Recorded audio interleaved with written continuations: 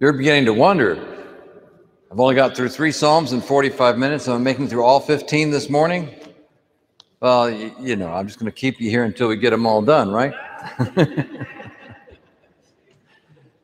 No, we will press on. We will press on. Let's move on to Psalm 123. To you I lift up my eyes, you who dwell in heaven. Behold, as the eyes of the servant are upon the hands of their masters, so, and as the eyes of the handmaid are upon the hands of her mistress, so are our eyes upon you, O Lord, until he have mercy upon us. Have mercy on us, O Lord, have mercy on us, for we are rejected with contempt. For our soul is greatly overwhelmed. We are a reproach to the rich, and proud consider us with derision. One of my favorite songs in the early charismatic days was that "Turn your eyes upon Jesus." Remember that song? Look full in his wonderful face. Did Catholics sing that or just Protestants? And the things of earth will grow strangely dim in the light of his glory and grace. Do y'all know that song? Oh my goodness, that was a great charismatic song, at least among the Protestants, at least, you know, in the 60s and 70s. I've been around this way too long. But that was one of my favorite songs. Turn your eyes upon Jesus, and the things of earth grow strangely dim. In this psalm, the psalmist says, I lift my eyes to you, O Lord, who dwell in heaven. You are the one upon whom I gaze. And boy, this is, if you want to learn about discipleship, this image that he uses, as the eyes of a servant are upon his master. So, and as the eyes of a mistress, as the eyes of a handmaid is upon her mistress. Now, you know, when you were a servant to the king, and the king sat down to eat, you watched his every move. You watched everything he did. If he dropped something, you immediately got it and returned it to him, right? If his cup was empty, you immediately filled it up. You wanted to excel as a servant because it was a good thing to excel as a servant. And so your eyes were fixed upon your master. And so our eyes are fixed upon the Lord. What is the Lord doing? We spend so much of our time trying to get God to pay attention to what we're doing. Can we start paying attention to what God is doing? What is the Lord doing? And let's get in line with what he is doing. Let's get in the flow of what the Lord is doing. Watch the Spirit of God as a servant watches the hands of his master.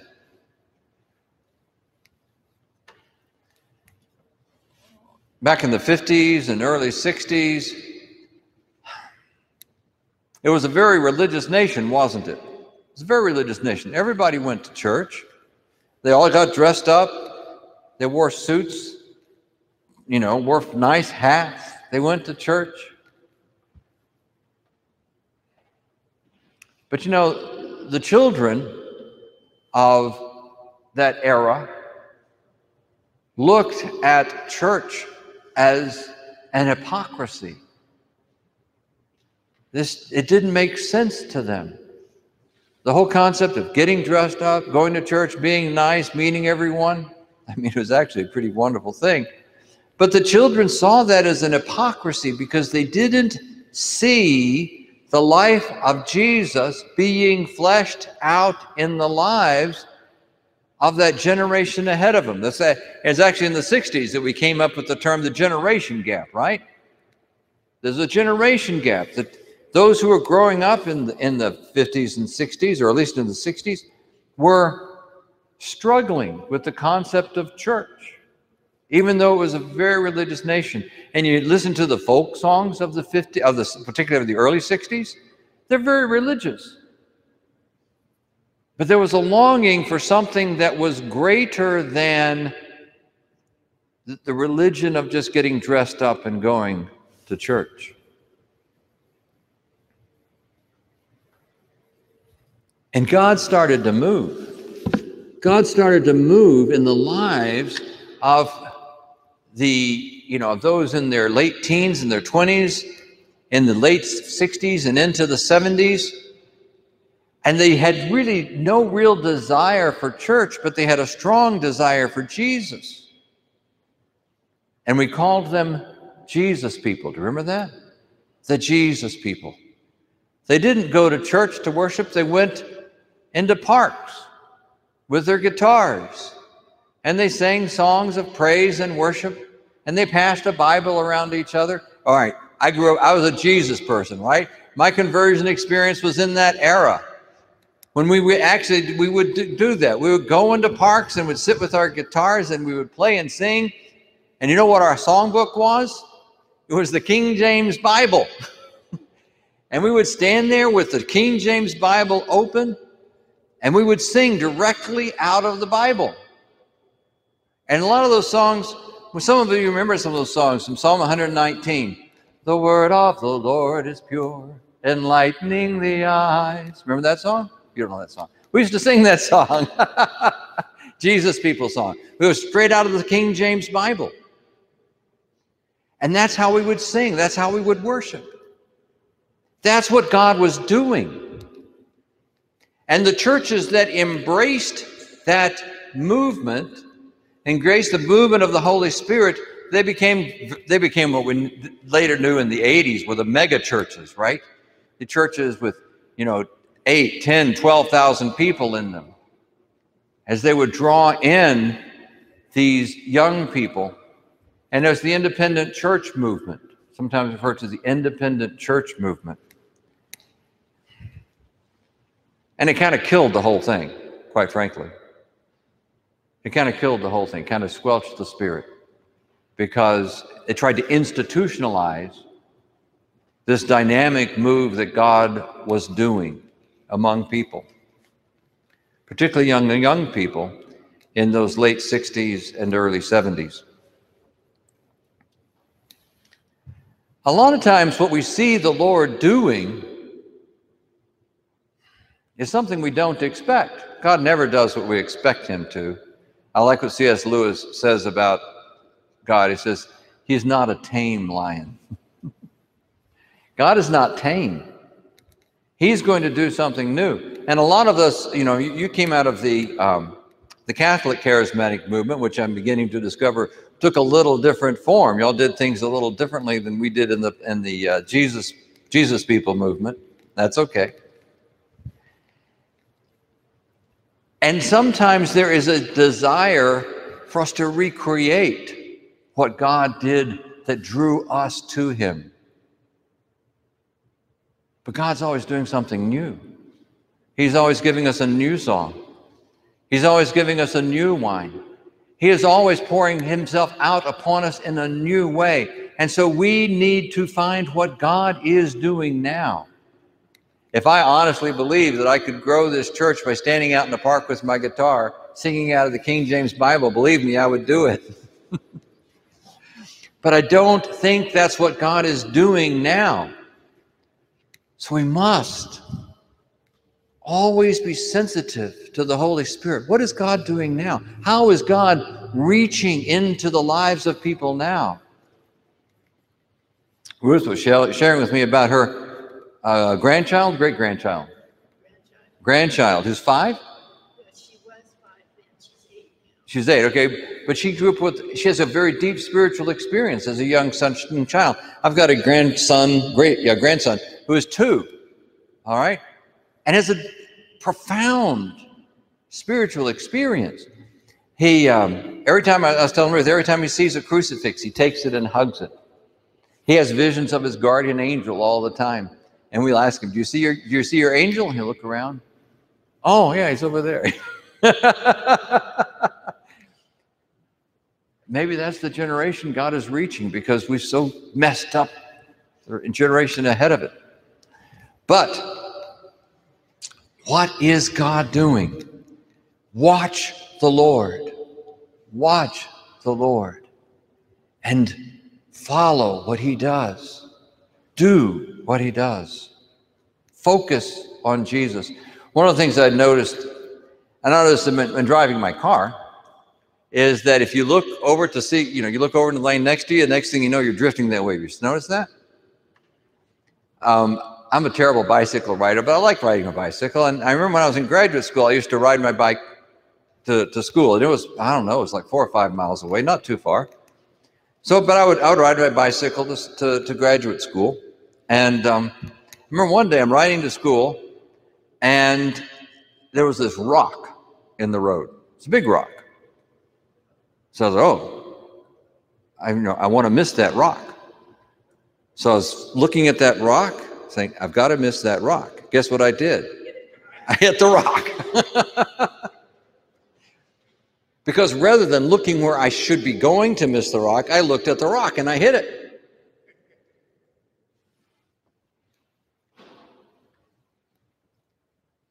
If we keep our eyes on Jesus, if we're always focused on him and on what he is doing, then it will steer us to him.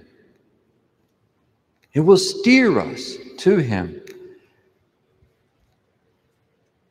A lot of times people, ask me they pick up a Bible, they're new, Christians new in the church, they pick up a Bible and say, what should I read? And I said, well, you want to read the Gospels. And when you're finished reading the Gospels, read the Gospels again. Read the Gospels. Implant in yourself the life and teaching ministry of Jesus. So you can shape your lives, you can model your life after him. There was a great book by Charles Shedd, I think was his name, In His Steps, in which a whole town began to be transformed around the question, what would Jesus do? The whole town has said, whatever we do, we're going to ask ourselves the question, what would Jesus do? And it all began with a homeless man who came into town. He had lost his job to technology. I think he was a printing press operator. An automated press came along, and so he lost his job to the technology. And he became homeless. He was poverty-stricken. And the town was struggling, what do we do with this individual? And so the town decided, we will build our lives around the question, what would Jesus do? But the only way the only question works for you is if you know what Jesus did. How did Jesus respond to different situations in his life? And once we know what Jesus did, we can ask ourselves the question, what would Jesus do? So if we want to focus our lives, we want to reproduce the life of Christ in us so that people will know that we are Christians, we must know what Christ did. So we focus our lives upon the Gospels. We read the Gospels. We center ourselves in the Gospels. We meditate upon his life and teaching ministry. Some of you know my wife wrote a really delightful book called Who is Jesus? And it came out of an experience of Ignatian imaginative prayer where she goes through the Gospels. She imagines herself within every story in the Gospel and experiences that. And out of her own experience, that imaginative experience of being present in these Gospel stories, she wrote this little book called Who is Jesus? It's a marvelous, marvelous book. And it's a great way to go through the Gospels because, like a little paragraph of Jesus healing somebody, and suddenly you got several pages of background. And it's all imagined, I realize, but it's a tremendous way to experience Christ in our lives, is to go through the Gospels in imagine you were born blind. Imagine you were born blind. and Jesus came and healed you. Imagine you were a leper and no one would get within 10 feet of you. And Jesus cleansed you so you could actually embrace someone again. You know, you go through these, and in your imagination, prayerful imagination, you can experience the life and teaching ministry of Jesus in a very special way. And as we gaze upon the Lord, like a servant watches the hand of his master, as we are so focused, laser focused on Christ, then our life will begin to be transformed.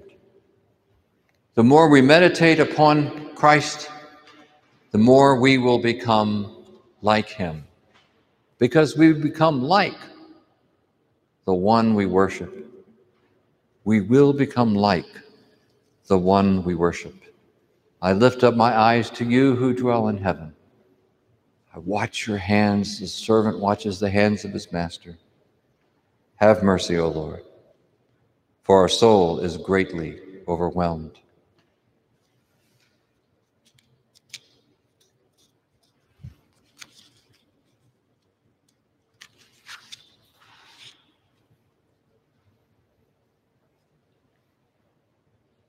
Psalm 124.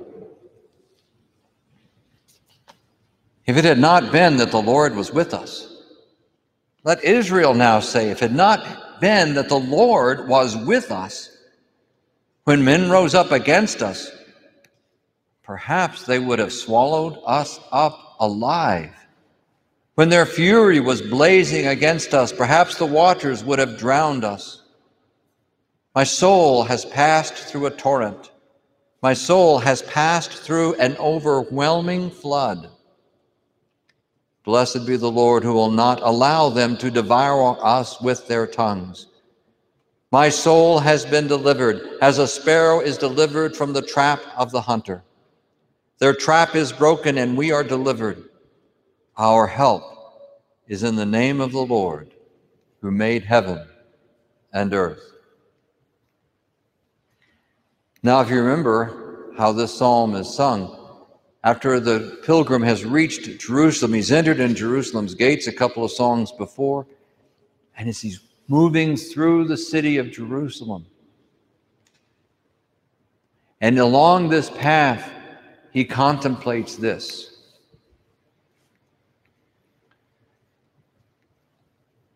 I have been overwhelmed in my life. I've had people seek to destroy me in my life.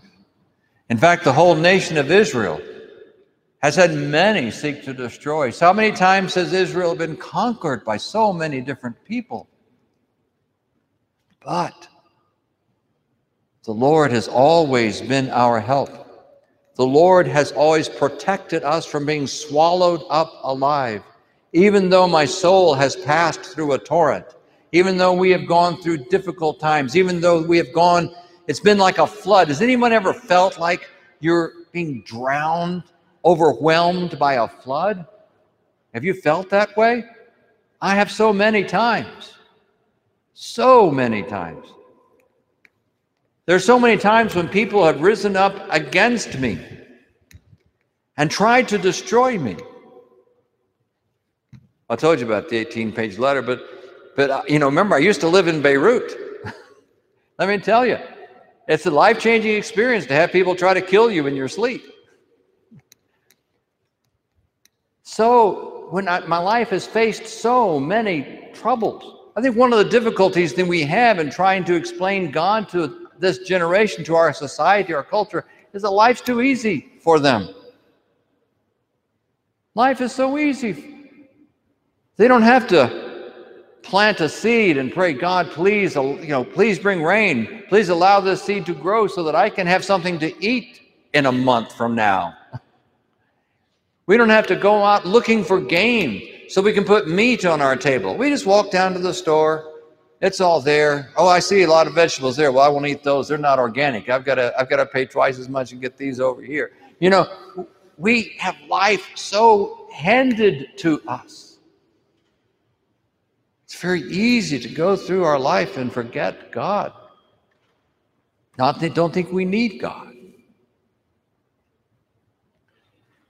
But in the midst of our society, there is so much brokenness.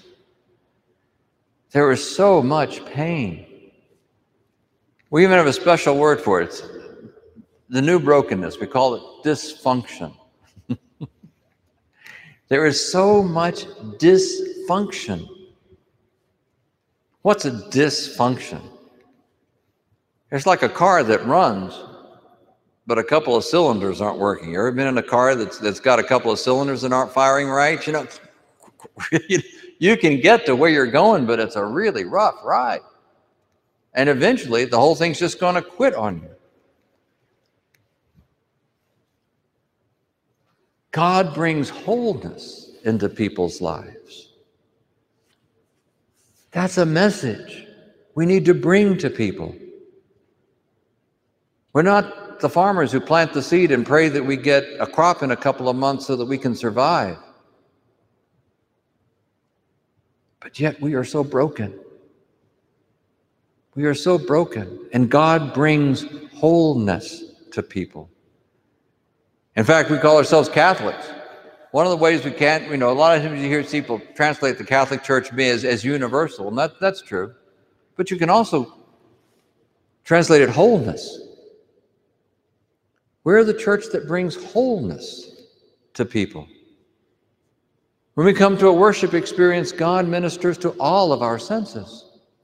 Our sight, our smell. If you go to a church that uses incense, we use that in our 9:30 Mass. But our sight, our smell, our taste, our touch. We don't get the touch like we used to. That breaks my heart.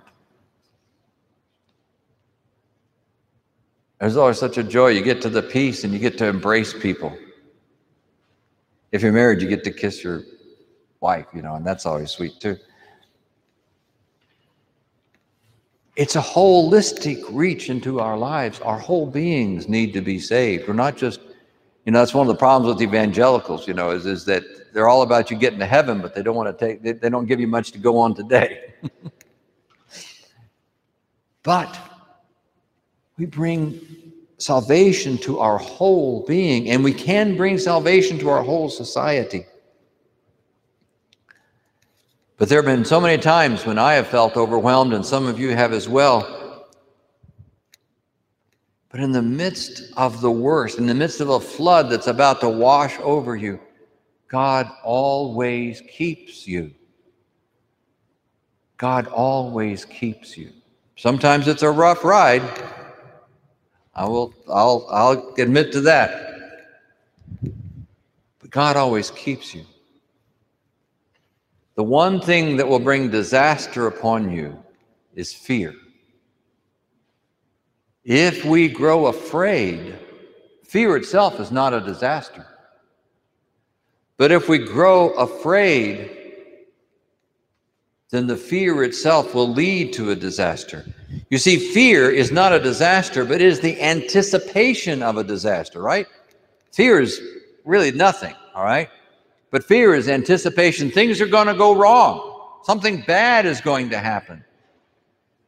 But faith is the assurance of deliverance. Faith is the assurance that even though things look bad right now, God is still going to care for us. God is still going to provide for us. God is still going to watch over us. That's why a person of faith can even come to their deathbed in peace, in the knowledge that even in death, God is still going to look after us. He is still going to care for us. There's a prayer in the funeral service, which I've said too many of lately. For those who are in Christ, death does not bring an ending. It just brings change. Our lives do not end. Our lives simply change. We can deal with that. We can handle that. Because our God is always with us. He does not ever leave us or forsake us. And one of the things that this psalmist is teaching us is that when we come to those points and we face that overwhelming flood, to remember how God has taken care of us before.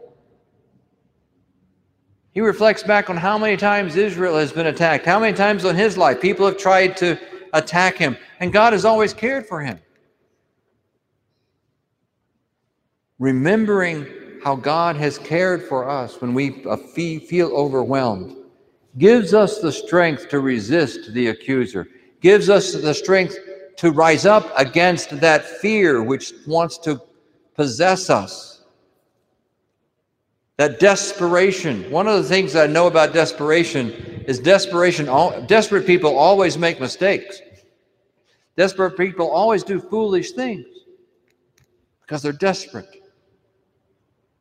Why do you think that most lottery tickets are bought by people who can't afford to pay their rent? They're desperate. So they'll throw a few dollars away that they can't afford to throw away. Goodness gracious, and the same is true of the boats, of the casinos. People are there desperate for that big win that they think will get them through. But the God who created the universe is able to keep you from drowning. When the flood comes upon you, the God who created the universe is able to keep you, to watch over you, to protect you, to raise you up, to survive the flood, and to bring you into his promise. Our help is in the name of the Lord, who made the heavens and the earth. He made the heavens and the earth. He can probably take care of my little problem today. God is our deliverer.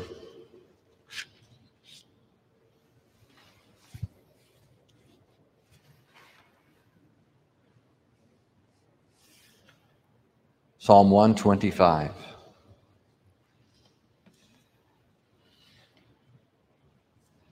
Again, as we walk through the streets of Jerusalem, going to the temple, those who trust in the Lord are like Mount Zion. He who dwells in Jerusalem shall not be shaken. Surrounding Jerusalem are the mountains that offer protection. So the Lord surrounds his people from this moment until forever. For the Lord will not allow the wicked to inherit the rewards of the righteous. Therefore, the righteous should never stretch out their hands to dishonesty. Do good, O Lord, to those who are good. Reward those whose heart is upright. But lead away into bondage the workers of iniquity. Peace be upon Israel. Remember, this journey began with Psalm 120, the psalm of self-examination. Now, as the pilgrim as he's walking through the streets of Jerusalem, and he's beginning to reflect once again.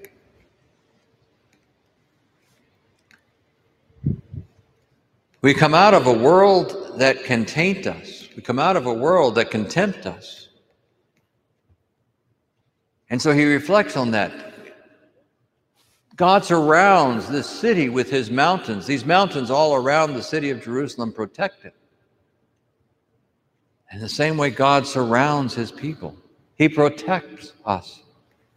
And so let us never give in to the despair or that sense of overwhelming we talked about in the psalm previously. Let us remain firm. Because those who do iniquity, God is not going to allow them to enjoy the blessings of God's presence, the blessings of the peace of Jerusalem. And as a prayer, I want to leave all that behind. I want to be pure. I want my heart pure so that I can enter into the presence of God. I can leave these things behind and rely upon God to protect me.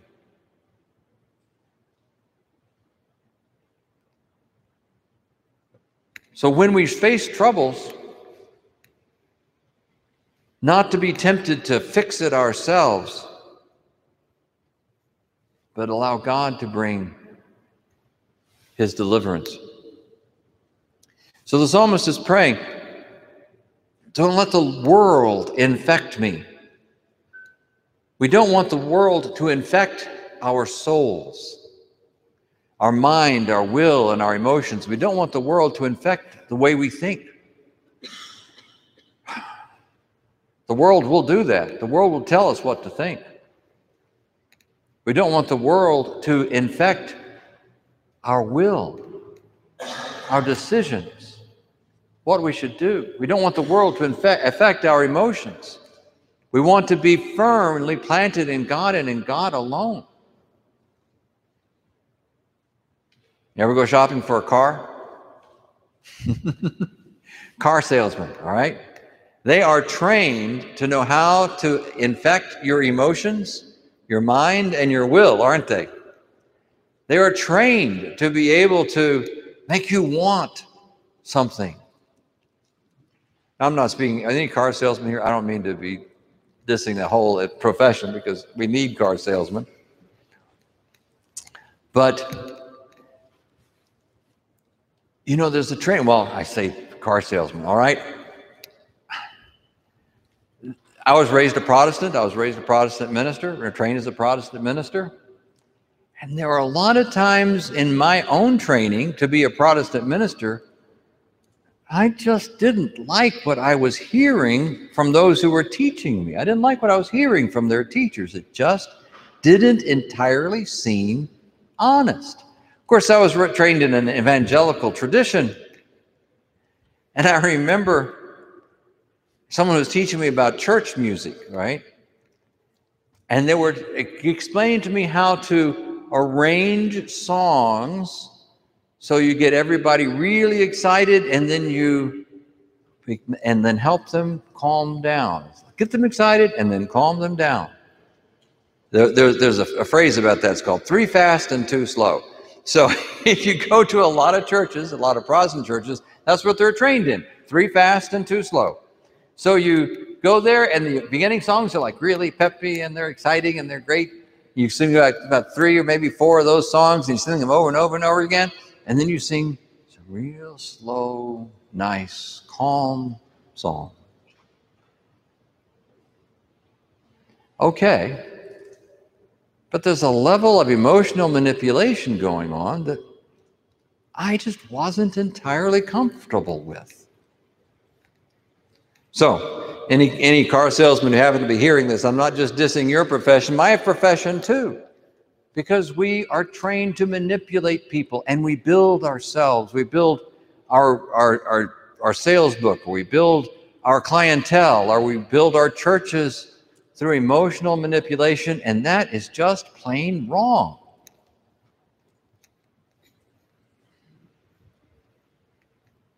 We need to bring people to Jesus.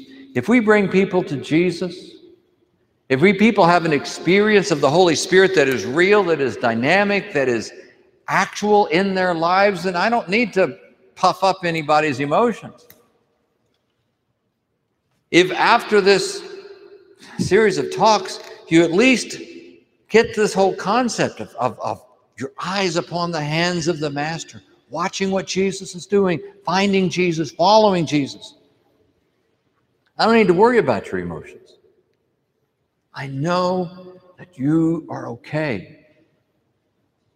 And I am too. I have to live that way. I have to live with my own eyes upon what Jesus is speaking, what Jesus is doing in this generation with these people, with the people who are gathered here. Because the world is destined for destruction. If we allow the world to infect our mind, our wills, and our emotions, it's destined for destruction. But that which we give to Jesus will last forever. We are destined for life eternal. So don't let those destined for destruction influence you and rob you of your peace.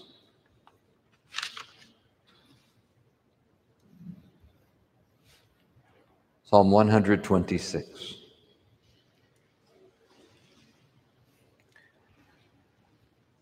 When the Lord brought the captives from back to Zion, we became like men in a dream. Then was our mouth filled with laughter and our tongue with rejoicing. They will proclaim among the Gentiles, the Lord has done great things for them. The Lord has done great things for us, and we are filled with joy. Refresh our lives, O Lord. Be for us a stream in the desert waste. They sowed their seed in tears, but they shall reap their harvest in joy. Going, they went and wept, casting their seeds. But returning, they shall come with joyfulness, carrying their sheaves.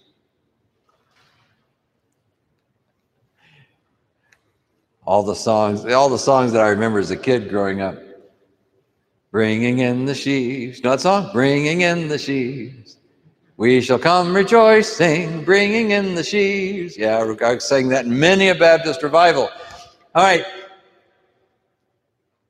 But it's a beautiful image. The images actually relates to the captivity. There are at least two. There are at least two captivities. The Assyrian captivity of northern Israel, the Babylonian captivity of southern Israel, but they were restored to the land. God brought them back. And when they brought them back, they were rejoicing, they were singing. They were so excited that they were coming back to their land. They had been exiled among the Gentiles, but now they were coming back to their land. And so the psalmist is telling us, remember what God has done. Pray and rejoice. But when they were taken captive, when they were taken away, the psalmist makes this comment. As they were going, or as they were going away weeping, they were casting seeds. Casting seeds. The seeds they were casting were their prayers. They were praying, they were longing, even as they were being dragged away in tears. They were longing for their return, praying for their return. And then when they came back, they rejoiced.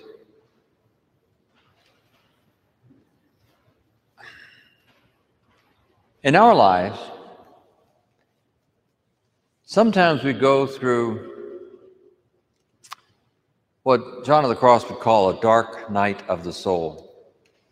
We go through those periods that just aren't fun. You ever been through that? That you come to church, you go to Mass, you do everything, and you go home and say, I feel empty. I don't feel like anything really happened. It's easy in those times to give up.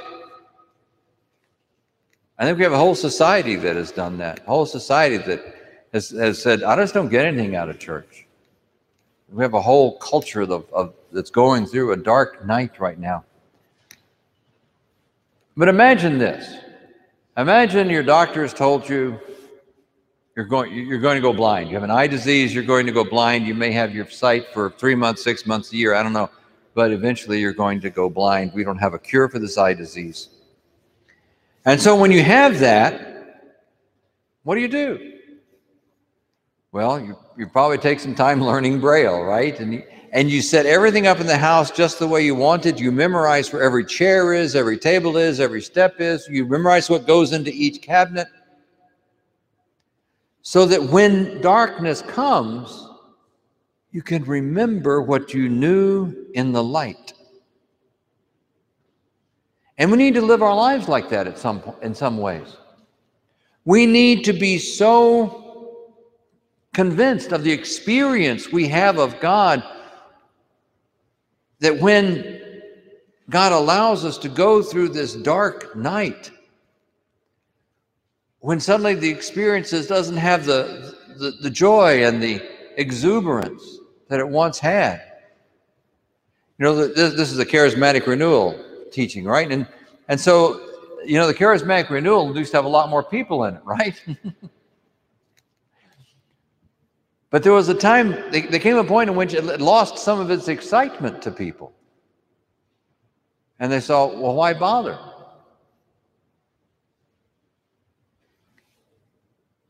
But remember in the dark what you knew in the light.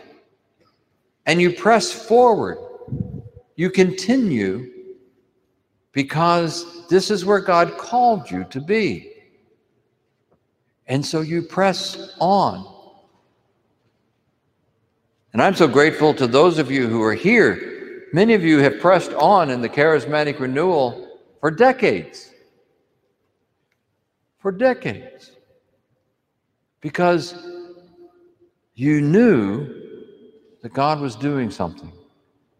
And even though it may not be as exciting as it used to be, yet you still press on because you are faithful. You are faithful. And that makes a difference. When Israel was taken captive, it was a very traumatic experience. You know, all of our understanding, every one of us are affected by our culture, our training, our education, our background. We're all affected by that. And in their understanding, the understanding of the whole ancient world, not just of the ancient Jews, the whole ancient world believed that there were different gods in different places. Every place had its own God.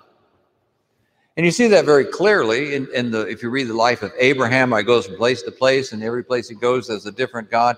And Abraham was very gracious, and he'd always make a little offering to this God, make an offering to that God. Doesn't mean you stop believing in God. He was just being gracious, all right? But that was their understanding. And the understanding that the God of Israel, Yahweh, or Yah, the God of Israel, lived in Jerusalem. The temple was his house, was his home. We're going to get to a psalm that talks about God's footprints. Because there was a belief that God's feet, his footprints, were inside the temple. And they believed that was true. In fact, one of the most clear places you see this is in Elijah's ministry.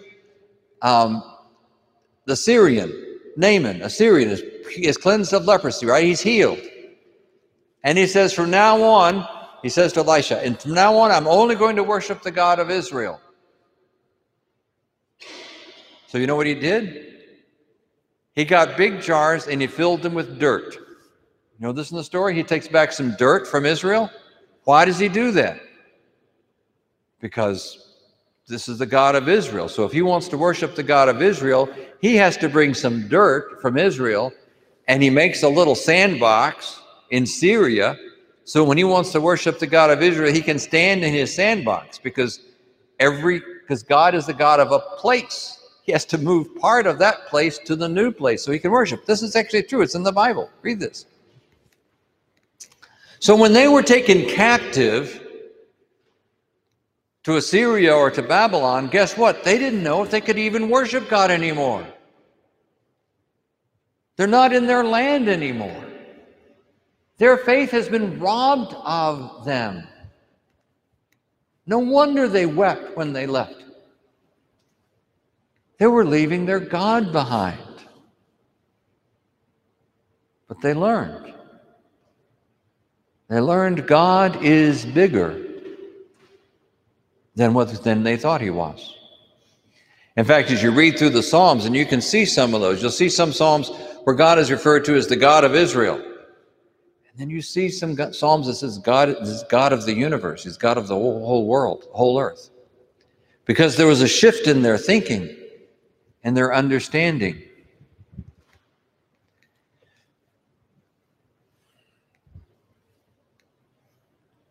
God is bigger than we think he is.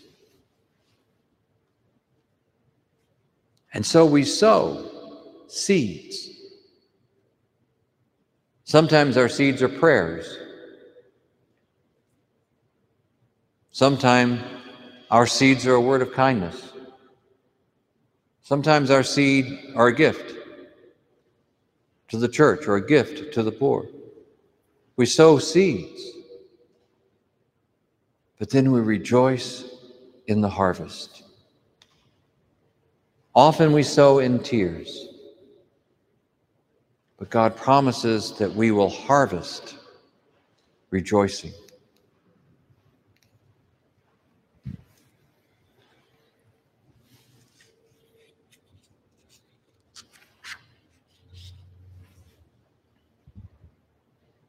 Psalm 127. We're continuing our walk to the temple. This looks like as far as we're going to get before lunch. Unless the Lord build the house, the builders labor in vain. Unless the Lord protect the city, the watchman keeps watch in vain. It is vain for you to rise before light. It is useless to toil without pausing to sit. Those who give themselves to anxiety will eat the bread of sorrow when our God shall give sleep to his beloved. Behold, the inheritance of the Lord are children. The reward is the fruit of the womb. Like arrows in the hand of a mighty warrior, so are children of them whose youth has been restored. Blessed is the man that has filled his quiver with them. He shall not be ashamed when he speaks to his enemies in the gate. In the last psalm, we talked about sowing seeds. There's a difference between sowing seed and toiling. When we sow a seed, we are giving ourselves, we're giving what we have to God. We're giving what we have to God, and we're allowing God to bring increase. We put our seed in the ground. We trust God to bring the rain and to nourish the seed so it'll grow and flourish. A seed is an expression of trust, an expression of faith. But toiling, that's something different. That's where we're trying to shape the world to our own will, to bend things to the way we want them to be. That's the toil. And the psalmist says, you can toil all you want, but you're going to toil in vain, because if God doesn't build the house, building is useless.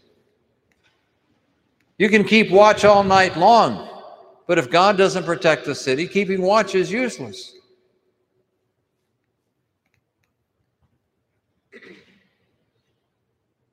So the psalmist encourages us to, rather than toil, to sow seeds, to allow God to bring the increase, to live our lives in such a way that we cooperate with God's plan, that we cooperate with what he is doing, and he will bring the increase. The Lord will build, the Lord will protect, the Lord will give fruitfulness to us, the children. I love it. Of course, in an agricultural society, this makes so much sense. The blessing, the way God blesses you is by giving you children. Blessed is the man who has a quiver full of him. Right? We don't do it that way so much anymore. But can we have spiritual children? Can God fill our quivers with spiritual children? Because we have planted his seed, because we have cast our seed for the Lord to grow, for the Lord to build.